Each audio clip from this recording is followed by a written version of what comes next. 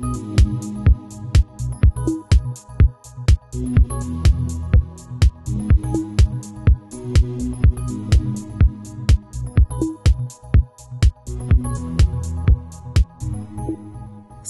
fredagen i december och sista oss emellan avsnittet.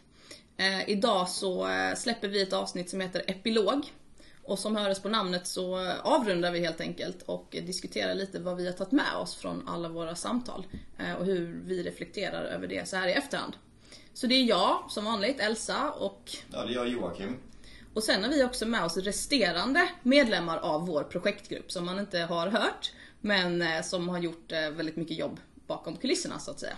Så det är Malin, vår projektledare. Det är Elvira som har klippt och hållit på med allt det tekniska som jag aldrig hade klarat av.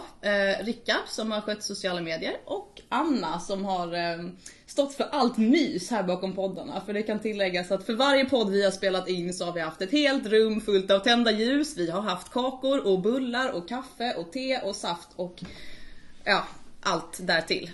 Och hon har också fotat. Jajamän, så att vi tänkte vi börja känna prata om och tacka våra gäster lite grann för att de var här. Ja. Vi ska gå in lite på dem personligen sen. Men jag tänkte bara så här, hur känner vi hur har samtalen varit när vi har lyssnat och så vidare? Ja, vad har ni tänkt? För vi sitter ju här och pratar. Men ni som har lyssnat som lite mer objektiva, vad har ni tänkt? Ja, framförallt hur modiga de har varit. Som har ställt upp och pratat om saker som man kanske inte gärna tar upp annars. Ja, vågat dela med sig av så känsliga ämnen också. Ja, det har varit många känsliga ämnen. Verkligen. Typ, ja, men utveckla. Nej, men jag tänker det är nog inte så lätt heller. Alltså, om man har varit med om sånt som till exempel Ida med ätstörningar eller Anna med att komma ut och ja, då, alla ämnen egentligen. Att det är tunga historier man bär på. Det är nog inte alltid det lättaste att våga dela det i ett sånt här sammanhang. Nej, verkligen inte. Nej, precis. Och den första vi spelade in egentligen var ju Ida. Och det var ju, eller så här, för mig så kändes det som att det var väldigt pang på att prata om någonting som var så personligt. Och hon var ju fantastiskt bra på att öppna upp sig. Vilket var väldigt inspirerande, för det fick ju i alla fall mig, eller jag vet inte med dig Jocke, men att också känna att man kunde göra det. Men det var egentligen hon som styrde till att det var så öppet från början. Jo, men så var det verkligen. Och jag menar, jag har varit jätteimponerad av det samtalet. Jag tänkte så här, oj vad härlig tjej som lyckades uttrycka så mycket, och det var mest så illa hon var drabbad. Och det var ju också som du sa, vår första inspelning, och jag hade ju aldrig gjort något liknande tidigare. Och jag visste ju inte heller, jag har ju inte någon vän direkt så som jag pratat så mycket om anorexi innan. Och sen från att vara ganska okunnig till att komma så långt var jättehäftigt att vara med om. Det var jättekul att spela in på podden. Ja, alla har varit väldigt roliga på olika sätt och de har ju varit väldigt olika varandra. Samtidigt som många ämnen har gått in på varandra. Jag tänker när vi pratade om näthat till exempel, så kom vi in mycket på feminism, och det gjorde vi lite när vi pratade med Anna om att komma ut också, och det är men mycket som har touchat. Vi pratade med Ida, så pratade vi lite om psykisk ohälsa, och det blev också en del att komma ut. Alltså det är många delar som har gått in på varandra samtidigt som det verkligen skiljer sig åt. Men jag vill höra mer av era reflektioner, för vi har ju faktiskt sparat väldigt mycket av våra samtal inom gruppen till vad vi tycker till det här samtalet. Men jag tycker framförallt det som vi nämnde innan, hur folk förhåller sig till sina egna berättelser, hur de verkligen vågar dela med sig av det. Alltså att det verkligen är häftigt att vi lyckades göra det. Ja, att vi haffade så bra personer. Nej, men absolut, jag tycker verkligen, och det inspirerar från allihop, och vi har ju ändå en podd som är lite olik de andra med första ligget, som var den roliga av oss allihopa liksom. Så att när man fick dela lite historier och skratta lite. Men egentligen alla ämnen vi har haft har ju varit ganska känsliga så de gästerna som varit med, de har ju fått, alltså de får ju berätta mycket om sig själva. Jag kan tänka att det är inte lätt i alla lägen att berätta sina historier om man har de skilda föräldrar, hur det har varit, med tanke på att det finns faktiskt folk som lyssnar och hör. Ja, det är också för oss. Alltså jag har ju också, känner jag så här i efterhand, utelämnat mycket av mig själv liksom. Om väldigt, väldigt många olika ämnen. Och det... Men jag tyckte nästan det var något av det häftigaste också, att man tror att man kanske är så oberörd av vissa av de här ämnena. Men sen som man pratar om dem när man lyssnar på er också, att ni kanske själva inser under tiden att ni faktiskt också varit med om det. Som mobbningsbroder med dig, Elsa. Ja. När du inser att du också blev utfrusen.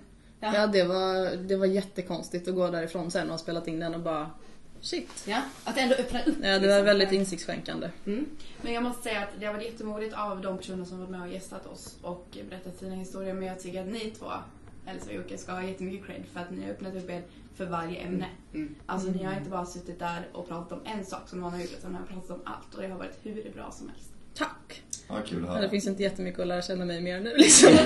Nu har vi tömt mig på allt intressant. Nej, men det måste vara jättesvårt för er att hålla igång de samtalen i 45 minuter minst varenda gång. Alltså fast grejen är att det har inte varit svårt. Det har ju varit ibland krävande. Och just att man kanske har, oj, sa jag ett ord för mycket? Eller hur ska jag bemöta det här? Eller liksom, oj, utelämnade jag någon annan? Eller utelämnade jag mig själv mer än vad jag vill? Men där har verkligen våra gäster varit så himla bra. Alltså till exempel återkommer till det här med Ida. Att jag var så här, oj, nu sa jag att jag har varit jättedeprimerad. Och det är någonting som jag verkligen döljer. Och sen bara, fast hon sitter här och pratar om det jobbigaste i hennes liv. Varför skulle inte jag kunna säga det jobbigaste i mitt liv? Och det är också mycket det vi trycker på i podden hela tiden. Är att man ska öppna upp sig och man ska prata om det. De svårigheter man har, det man har gått igenom. För att men man kan hjälpa andra. Du kan ju hjälpa tusentals människor bara genom att öppna upp dig själv och genom att säga så. Ja, alltså jag tänker väl att det är det som samtalen skulle gå ut på. Att våga öppna upp och stå för liksom, och lyfta tabun. Och när vi bestämde det projektet från början så kanske inte jag hade den tanken så... alltså det kanske inte var en tanke som kom till mig direkt. Att det var någonting som jag också skulle behöva göra. Utan för vi pratade, men vi kommer bjuda in gäster och så kommer vi liksom prata om det utifrån dem. Men såklart när man har ett samtal så blir det ju lika mycket om en själv. Och då liksom någonstans på vägen så insåg jag att oj, det här lyfter ju även alla mina tabun i mitt liv. Jag tycker det jobbigaste har varit att, för jag brukar inte ha så svårt att prata om mina upplevelser och det som har hänt mig. Klart det finns ju vissa delar som jag väljer att inte ta med av alla olika skäl. Men det som är jobbigast är om det har hänt någonting med en annan person. Om det har varit någonting i min familj eller om det har varit någonting med en vän till mig som vi båda har drabbats av. För jag tycker det är så jobbigt. Jag vill ju inte hänga ut någon som inte har varit med eller som jag inte har pratat om problemet som jag själv har haft inom det. Det är ofta så att om det händer någonting så är det ju inte bara jag som drabbas beroende på vad det är. Till exempel. Och sen så det är där det tar ju två sidor så man vill ju liksom inte vara elak på det sättet. Nej. Jag tror att det har gått hur bra som helst. Jo, men det känns bra. Det känns som att det har varit väldigt... För mig har det varit väldigt givande att ha de här samtalen. Ja. Och det blir också ett intensivare samtal än man skulle haft annars. För man sätter sig ner, man sätter sin mobil på flight mode, man liksom har den här mysiga stämningen och så har man verkligen... precis, och det gör man typ inte idag. Nej. För det är alltid så att oj, jag kollar Instagram eller oj, nu ska jag svara på det här eller jag gör det. Nu ska jag svara på det här smset eller nu liksom någonting avbryter. Men här har man verkligen sagt så här, nej men nu har vi en timme där vi ska prata. Och det blir så himla mycket mer reflektion än vad det kanske blir när man... Alltså jag har inte i alla fall den typen av samtal så intensivt så ofta. Nej. Och sen tycker jag det är fint också att de gäster som vi har haft har inte varit jättenära vänner. Nej. Så man hör under samtalets gång hur en relation hela tiden byggs upp. Ja. Liksom man lär känna varandra under ett samtal. Och det tycker jag är jättehäftigt. Men också att de själva har känt att innan de har gått hem har de ju tackat oss. Att de har också fått ut någonting och har känt att nu har jag också fått känna efter och bearbetat det lite grann. Och fått dela liksom. Jag menar för bara 20-25 år sedan var ju många av de här ämnena verkligen under ytan. Så det har ju hänt jättemycket att folk vågar öppna upp sig om diagnos eller ohälsa på något sätt. Det är superhäftigt. Jag tycker det är kul också att vi har lite på det sättet olika val av ämnen med tanke på att som näthat är väldigt i fokus nu. En väldigt stor grej som är fortfarande ett stort problem som inte riktigt går att bearbeta riktigt. Eller det känns även alltså på regeringsnivå att det är ett stort problem liksom, även som det vanliga privatlivet. Men om man tänker mobbing i sig, mobbing har ju funnits i många år och på ett annat sätt och kanske inte behandlas på samma sätt idag som det gjorde för 20 år sedan. Och det förändras ju och därför behövs det ju fortfarande pratas om. Det är det jag tycker är intressant med det. Men jag tycker också det känns som att vi har valt bra och rätt ämnen. Att det känns som att vi kan ju säga det hur vi valde ämnen. Vi hade en lista. Vi alla kom med förslag liksom, och sen så röstade vi. Eller vi så här, okej, nu har vi den här listan, alla får sätta 5 streck var. Och sen så blev det det blev. Men det är ju många ämnen man skulle kunna prata om som vi inte har pratat om. Det finns så himla mycket som är tabu. Och man tänker sen när jag tänker, eller jag nu också, men när jag var 15 liksom, vad hade jag behövt ha en podd om? Eller vad hade jag behövt prata om? Vad hade jag behövt att andra pratade om? Och vad hade behövt nå mig? Det fanns kanske de kanalerna, men det nådde inte mig. Nej, i alla fall. Och det är också när vi pratar om första ligget liksom, som vi tänkte skulle bli vi tänkte direkt så här: okej, det kommer bli den roligaste podden för att det finns inte det djupet. Och på ett sätt så blev det den roligaste podden för vi sitter och skrattar mycket och det är liksom lite flamsigt. Men det tar ju upp någonting, alltså när Marcus i början tar upp det här liksom vad han hade för problem i början, så blir ju det precis lika djupt och personligt och självutlämnande som någon av de andra ämnena och någon av de andra gästerna. Vilket jag tyckte var jätteintressant, för det var så oväntat för mig att det skulle ta den vändningen. Men det tycker jag nästan med de flesta poddarna, att de tog liksom helt andra vändningar än vad man kanske trodde. Liksom, att det skulle vara, man kanske tänkte så här, ja men de kommer dela sin historia på något sätt. Men att det blev så mycket djupare och det blev så mycket olika saker som togs upp, vilket var jättekul. Och det är så kul att höra, för det är liksom det som de säger, när man börjar höra en historia och sen desto mer vi pratar om ämnet, desto mer kommer ju de personer som var med på att ja men just då, det berodde ju på det här och det gick ju vidare och vidare och sen, så det kändes också som vissa fick, ja men som Anna nämnde, de fick liksom slänga ur lite ord ur sig själva som de hade liksom hållit inne lite för mycket kanske och vill att folk ska höra och kunna dela med andra och så vidare. Och sen att ni också har fått insikt också. Ja, det märks ju under alla samtal. Man lär ju känna er två under 7 väldigt fina poddar tycker jag. För det är ju det återkommande, om man ska säga det så. Ja. Och sen också hur man märker hur mycket man själv har att relatera till i varje, eller vissa hade jag ju mindre liksom, typ när vi pratade med Örjan till exempel om dyslexi, och kanske när vi pratade med Ida om ätstörningar, då hade jag väl mindre att relatera till själv, alltså det var inte någonting som fanns så tydligt i mitt liv. Men sen, det trodde jag också att det skulle vara med mobbning till exempel, som vi sa innan, och sen inser jag under samtalets gång att bara, fast det här ligger ju mig jättenära, jag har bara inte vetat om det. Och det är så här, man kanske trodde i början att okej, men vi kommer ha verkligen fokus på de här personerna, och sen så är väl jag bra på att ta plats på gott och ont liksom. Men att man har insett att oj, fast jag har ju jättemycket erfarenhet av detta också. Vissa kanske jag visste, komma ut visste jag ju, okej men här kommer jag jättemycket erfarenhet av, eller skilda föräldrar, men en del har man så här under samtalets gång bara, fast det här berör ju mig. Verkligen. Ja, men det är det som är det viktiga också, tror jag, att just få höra från olika synpunkter som du säger. Att det är samma med mig. Den jag har haft, om man tänker på ämnena i sig, den jag har haft mest erfarenhet av som yngre är ju skilsmässa. För det har jag tacklat hela min uppväxt på olika sätt fram och tillbaka. Men det är det som är grejen, att prata då om till exempel näthat som jag aldrig har fått, och kunna ändå liksom vara den som ser det från olika perspektiv. Jag tror det är jätteviktigt att lyfta det, att även om du inte har varit med om det, men du kan ändå liksom se att det här är inte okej. Du kan, om du försöker trycka på de viktiga delarna. Det är samma med mobbing, det förekom ju mobbing när jag gick i högstadiet också och så vidare. Men jag var inte den som mobbade heller. Men sen kanske det var så att jag inte var den som var under barnet heller, som gjorde det bästa för de som blev utsatta heller. Nej. Men det är det som är det viktiga, att se vart ställer jag mig i perspektiv till där jag hamnar.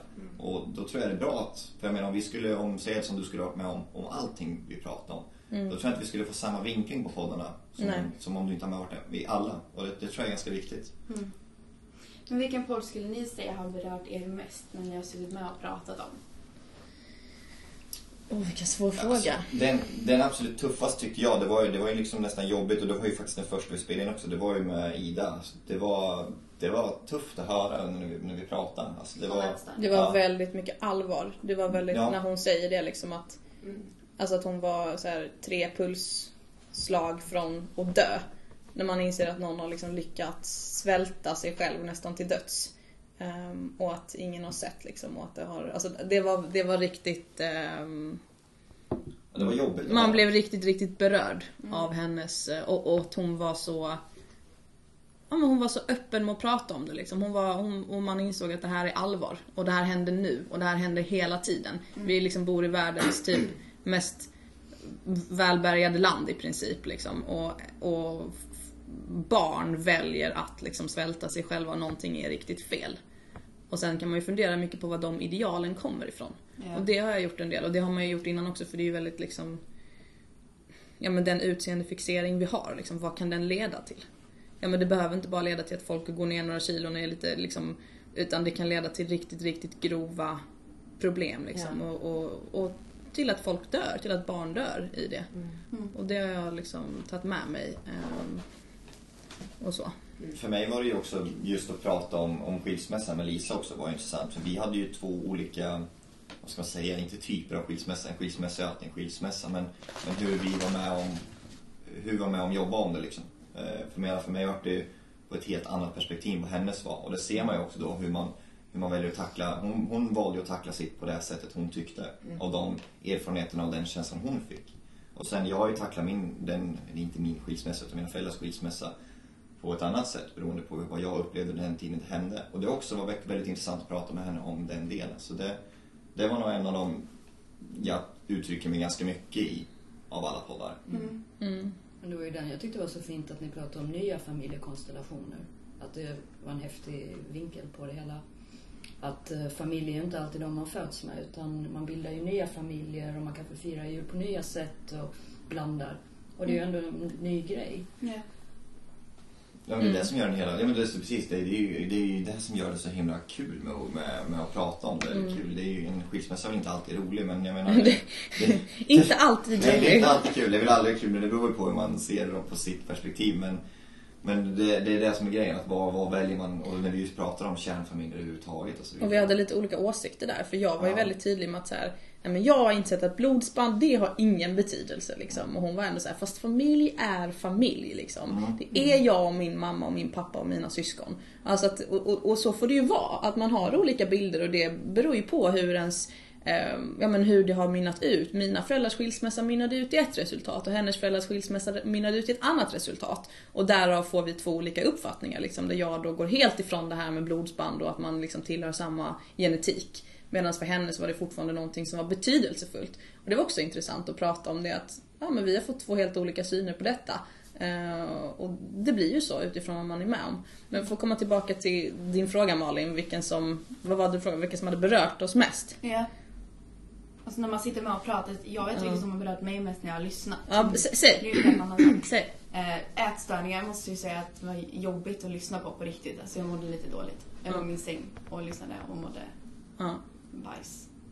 Ja, Men det låter ju hemskt när hon berättar om det är hemskt. Där, liksom. Ja. Och den som har gjort mig mest arg är nog näthat. Jag var riktigt, riktigt arg. Som du. Jag blir upprörd. Jag blir upprörd. Men jag förstår det inte.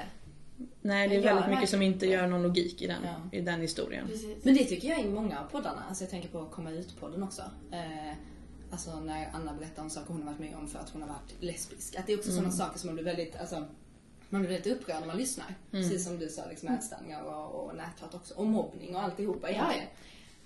Ja, för att komma ut på podden, där vart jag ju riktigt upprörd. Det hör man också. Att jag skäms över att vara man. Ja, och det tyckte jag var så skönt av ni sa att jag representerar inte alla liksom. Och så är det ju. Men just delen i det, för mig är det så självklart varför någon ens skulle kunna vilja lägga sig i det. Jag tycker det bara är så patetiskt helt och hållet, tycker jag. Men sen tycker folk olika såklart. Men jag trodde inte att sånt faktiskt förekom på den nivå som det fortfarande gör idag. Men jag tror inte man tror det om man inte tillhör målgruppen. För det är flera som jag pratar med som är så här: ja, men den kampen är väl över. Ja, men det är ju så bra. Ja, ni får ju gifta er och skaffa barn och ni får göra si och så. Och så inser man att okej, du tror verkligen att realiteten ser ut så. För du är inte någon som förtrycker den målgruppen. Men om du bara visste hur jävla många som gör det. Och det pratade vi också om med Anna liksom. Och det kan jag ju prata om i 100 år. Men det ska jag inte göra nu. Jag tänkte på det nu. Alla ämnen vi har, alla samtal som vi har haft, det är ju saker som på något sätt går emot mänskliga rättigheter. Alltså grundläggande mänskliga rättigheter. Att vi ens ska behöva ha en podd 2015 som pratar om det är ju bara sjukt. Egentligen.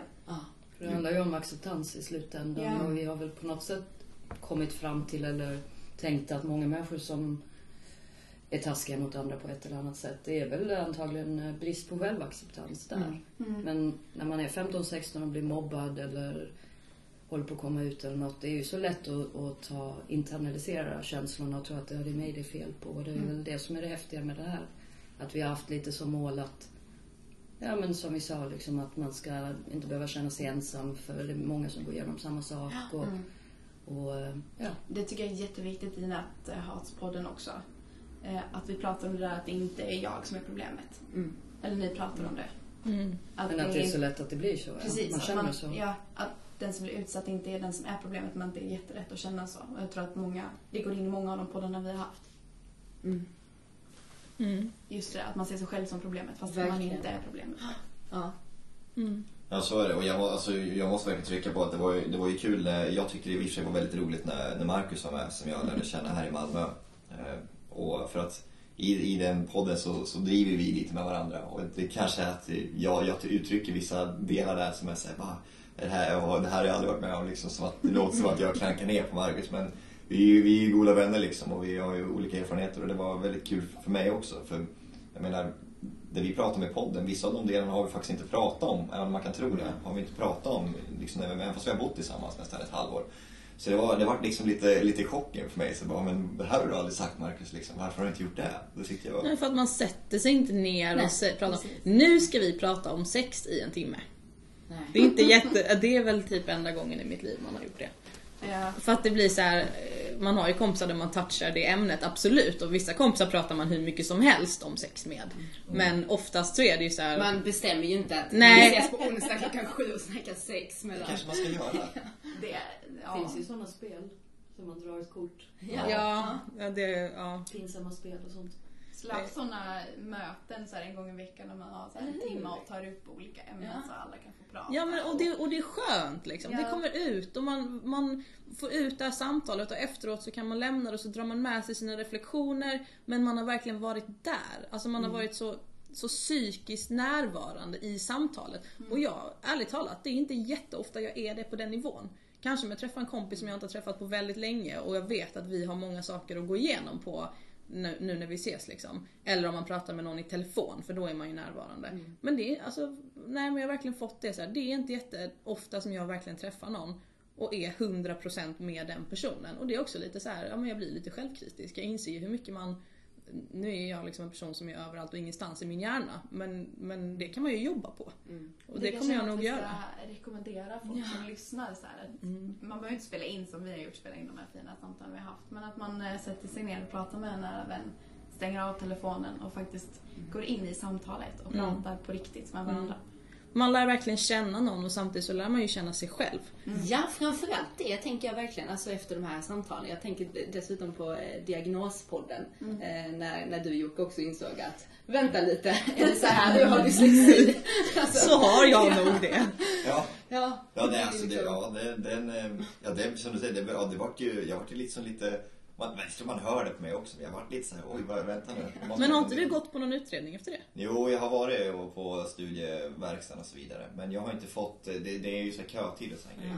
Så att jag har inte fått det utrett. Och sen, men du ska få det utrett? Ja, nej, det vet de inte. Nu sitter de och överväger om jag ska ha det utrett eller inte. Och det är så jäkla synd att jag gjorde det här så sent. För jag trodde ju när jag började plugga för att skriva akademiskt, det är ju liksom som ett verktyg. Det är ju som att börja använda, om du aldrig har sett en dator. Det är ju som att börja använda en ny dator. Du måste ju lära dig hantera verktyget du gör. Men sen nu har jag ändå gått nästan 2 år jag har pluggat. Och jag har ändå inte fått riktigt grepp om det. Så nu känner jag att det kanske inte är det, utan det är nog att jag har nog kanske lite svårare än många andra. En gemene man. Ja, det tror jag. Så att när han berättar om det, för han har ju studerat längre än vad jag har och liksom ändå fått den upplevelsen. Och när han berättar om de delarna, då blir jag så här. Det här är ju mitt liv. Ja, men det är verkligen så här är det för mig. Jag har alltid haft kanske inte varje tenta som Örjan pratade om, eller väldigt många, men inte så många som han hade kanske. Sen vet jag inte om det är att hans ämne är svår eller så. Men alltså, det var, jag var nästan tappade bort mig själv där när jag satt och lyssnade. Det vart, Men det är ju precis det som är poängen liksom. För där har ju du fått ut det som vi någonstans hoppas att man som lyssnare kanske ska, eller jag hoppas ju inte att alla ska ha dyslexi, det lät så nu. Men ni förstår poängen liksom, att man hoppas ju att om det sitter någon i din situation, Jocke, och lyssnar på detta, att man ska få ut det själv och bara, oj, det här var ju liksom insiktsfullt, nu får jag nog gå och kolla upp detta. Och Örjan han är ju väldigt intelligent, och det hör man ju när man har ett samtal med honom. Varje gång jag träffar Örjan så är det verkligen så här, det här är en så smart kille liksom. Han har han reflekterar, han är en analytisk och reflekterande person. Och också att han liksom verkligen har gjort reflektioner kring sina egna brister och vänt och vridit på det. Och det var intressant att höra, för det var nog det ämnet som var längst bort för mig från mitt eget liv liksom. För just dyslexi, det är mycket jag inte är bra på liksom. Men ord, det kan jag. Så det var väldigt intressant. Och han är ju liksom smart. Och att han verkligen hade jobbat med det. Alltså tagit tag i det och arbetat med det liksom. Och det är ju krävande. Det är ju krävande att jobba med någonting man är dålig på. Jag undviker ju allt som jag är dålig på.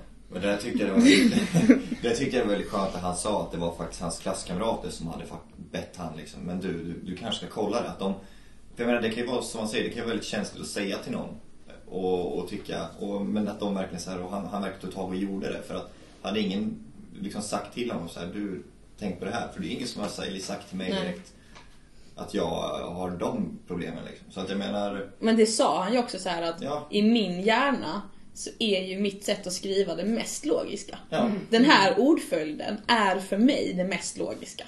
Och sen kan någon annan läsa bara, vad är detta? Ja. Och sen, men det blir ju också känsligt att säga. Ja. För lite så när vi har skrivit tenta, Jocke. Ja. Ibland har jag så här, men de här orden är ju i fel ordning. Alltså när jag har skrivit om din mening liksom, typ. Men man kanske inte säger det. Nej. Alltså att det blir så här... Eller så gör man det. Eller så gör man det på en inspelning. Man får inte glömma att det är ju en norm, precis som allt annat. Nästan alla våra ämnen handlar ju om att vara utanför en norm. För även ordföljd är ju en kulturell grej. Vissa människor talar mer bildligt. Så jag menar, det är ju trist också att en person ska behöva känna sig abnorm. När det i själva verket var en olikhet. Ja. Jo, så är det ju, såklart. Men det finns ju, om man nu ska följa liksom just den normen, så finns det ju så här många verktyg liksom att jobba med. Vilket liksom Örjan hade gjort. Men vi får se. Du får följa upp, Jocke, hur det går. Det kanske inte alls är... Nej. Eller så är det. Det blir spännande. Nej, jag som sagt, jag vet faktiskt inte nu. Det blir intressant. Jag vill göra en dyskalkyliutredning i alla fall.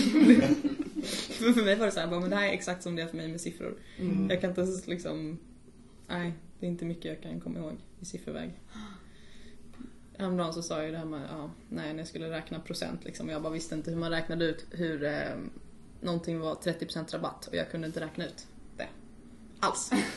Det var helt blankt. Det var bara så här, nej, jag har ingen aning om hur jag gör. Jag tog upp miniräknaren och bara, jag har ingen aning om hur jag gör. Så att, Ja, det tycker jag, det är det här som är grejen. Nu sitter vi och pratar och så skrattar vi lite om det liksom, så här. Och jag menar, det får man ju göra. Ja, man måste verkligen vara tydlig med det här med att liksom, vi känner varandra och vi skrattar liksom. Och jag menar, och det finns ju vissa som tycker att det är jobbigt liksom, och att det är inte kul att man skrattar åt liksom. Men sen måste man ju nu någonstans förstå att nu har vi har ju pratat med dig om det här tidigare liksom, innan vi inte har spelat liksom, och liksom, jag menar, det är samma som vi skrattar åt att mina meningar ibland blir konstiga. För mig är inte det ett problem liksom. Så det är viktigt att tänka på om du pratar med någon om det här, så var med på hur den personen känner om det. Ja, vilken jargong man kan ha gentemot det. Så är det ju liksom. Vissa kanske tycker, som jag menar, jag pratar väldigt öppet och lätt om skilsmässa, men vissa tycker att det är jättejobbigt. Exakt. Och om jag sitter och pratar med någon som tycker det är jättejobbigt, så måste jag liksom veta att den här personen kanske inte tycker det är kul att skoja om det liksom. Och det är ju det som har varit skönt. Jag tycker det har gått ganska bra i poddarna i sig. Sen vissa poddar kan man ju liksom inte riktigt skratta i, och vissa kan man ju skratta i. Men det tycker jag det har känts bra i alla fall, och den responsen vi har fått då, att det har känts som att vi har liksom inte pressat någon på något dåligt. Nej, verkligen inte. Nej, det tror jag inte. Men det tycker jag nästan är något av det bästa i poddarna också, att de har varit inte lättsamma, men ändå väldigt så här fina liksom, samtal, även fast de har berört så tunga ämnen som i andra sammanhang kanske hade varit jättejobbiga att prata om. Men att det har liksom flyttit på så bra. Just att man är så olika var man är i sin egen process. Liksom. Men när man får lite distans till det jobbiga som har hänt, så är ju ofta, det har i alla fall varit min metod. Jag kan skratta åt mina egna konstiga bakgrundshistorier. Men det gäller ju att vara lugn när man lyssnar på någon annan. Så var respektfull, för det är inte säkert den personen är där än. Nej. Men det är väl därför den gemensamma nämnaren är väl att våra gäster är ju så öppna. Det har ju väl varit det som har varit deras nyckel, att kunna prata om det. Och kanske därför de kan må så pass bra idag. Eller hur? För när man håller det inne, det är ju då det blir expanderat tills man till slut... Att vi har varit följsamma. Alltså vi har följt dem och de har följt oss liksom, i det här samtalet. Att man har ansträngt sig liksom. Just det här med att man verkligen är närvarande. Och då så är det ju lättare att känna av liksom. Okej, att man följer någon annans jargong i ett jobbigt ämne eller ett tungt ämne. Så. För man får ju ha förståelse för att om man är den som går igenom någonting, så kan det ju vara svårt att man nästan skäms att ta upp det. Eller man tycker det känns jobbigt, för man vill inte vara den tradige som nu blir det allvar, eller man går på fest och börjar prata om någonting. Att det är då viktigt som i sin omgivning att säga men det är okej, liksom. Jag vill gärna att du berättar om detta. Och det tyckte jag när vi pratade med Josefin om mobbning. Att det var verkligen alltså just när man träffar någon man aldrig har träffat förr och sätter sig ner och ska prata om någonting som är så tungt, så blir det ju och som jag då från början känner att jag har ingen erfarenhet av detta, hur jag har ingen aning om hur det känns att vara medveten om att man har varit mobbad liksom. Nu kan jag ju säga annorlunda. Nej, men det, och att liksom hur ska jag leda det samtalet och att det känns okej. Men det blev verkligen naturligt. För att det, för mig, vad jag förstår kring mobbning liksom, så ligger det mycket ofta skam i att ha varit den som har varit utsatt och varit den som har varit annorlunda. Men hon var ju så jäkla stark i det. Alltså det var verkligen fräckt att träffa henne och inse att hon är helt öppen med detta. Hon vet att hon har varit annorlunda. Hon vet att hon har varit utsatt. Och att hon har fått mycket skit liksom. Men hon tycker att det är deras problem. Och det är det ju. Och det var så fräckt att träffa någon som verkligen som har hamnat i den insikten. För det är ju det man måste göra för att orka dra vidare efter det. Och det jag tror är fint när hon berättar att det hon fått ut av det är ödmjukhet. Att hon känner sig ödmjuk till vänner hon har, till allting som hon har fått i livet på grund av och att hon vet hur det känns att vara utsatt. Ja, verkligen. Verkligen. För att det är inte en självklarhet att det är vad som kommer ut liksom.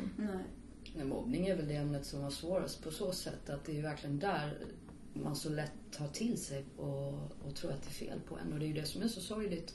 För i efterhand när man ser tillbaka, för vi har ju alla sett mobbning på ett eller annat sätt, även om man själv har varit utsatt. Jag menar, nu i efterhand vet man ju att det är oftast de roligaste, intressantaste människor.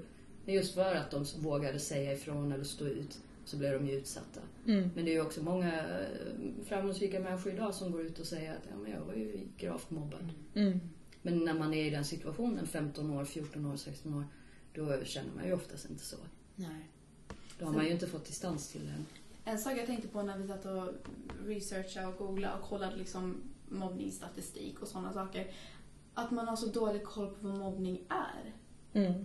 Ja, begreppet är vagt. Ja. Precis. Vad går gränsen? Ja, har jag varit mobbad, har jag inte varit mobbad? Kan jag säga till om detta eller är det bara någonting som känns konstigt för mig?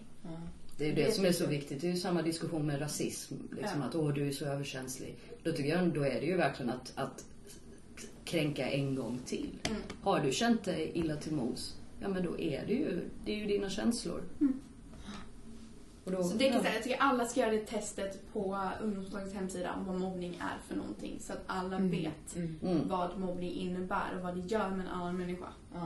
Att det som man tror är att skämta kanske inte är det om man är mottagaren. Exakt. Men det tycker jag ändå så här, inte bara mobbning som ämne utan nästan alla våra ämnen går ju in på det. Alltså just att, för jag tänker det som Anna berättade om att vara lesbisk och vara ute på nattklubb till exempel och hur folk reagerar där.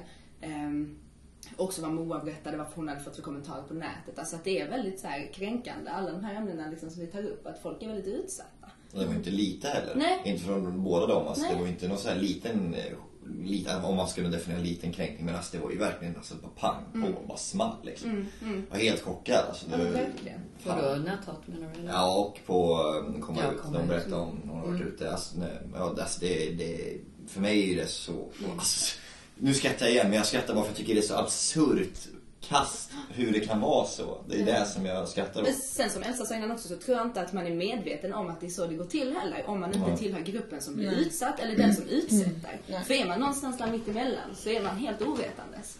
Och det är väl därför det är så viktigt att ta upp såna här ämnen också.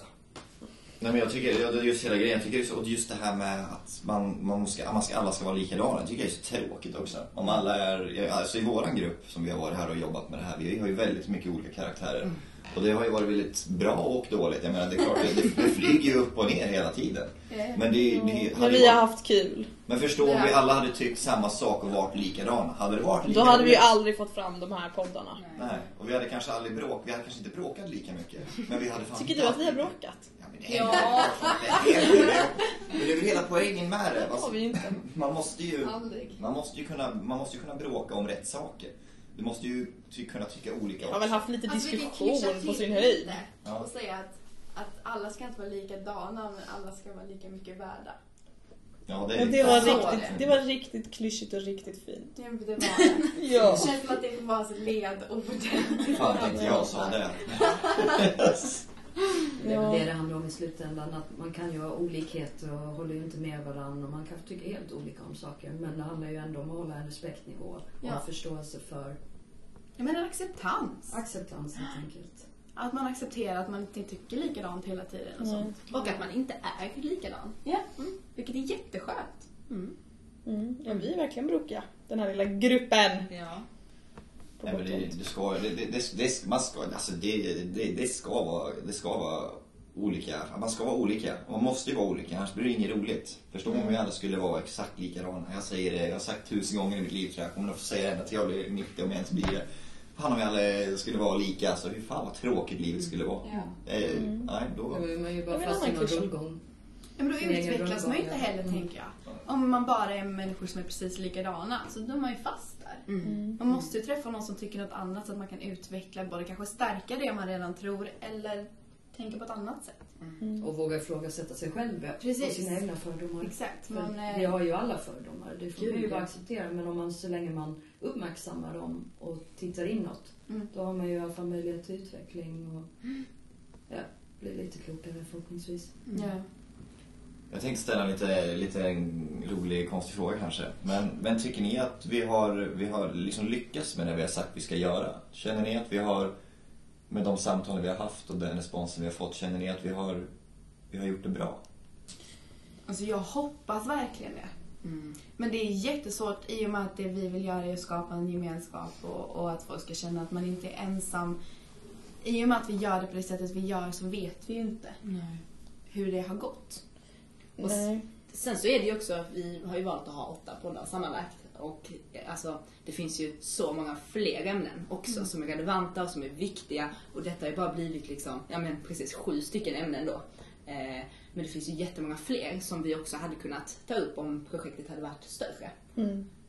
Ja, verkligen. Och jag tänker det här att det kan ibland vara långt från att lyssna till att ge respons. Alltså att vi vet inte det, för att då har vi fått en del positiv respons, och jag har liksom fått av dels folk man faktiskt känner, men också folk som jag inte vet vem det är, eller bara på väldigt liksom långa omvägar vet vem det är, som har skrivit till mig på Facebook och sådär liksom.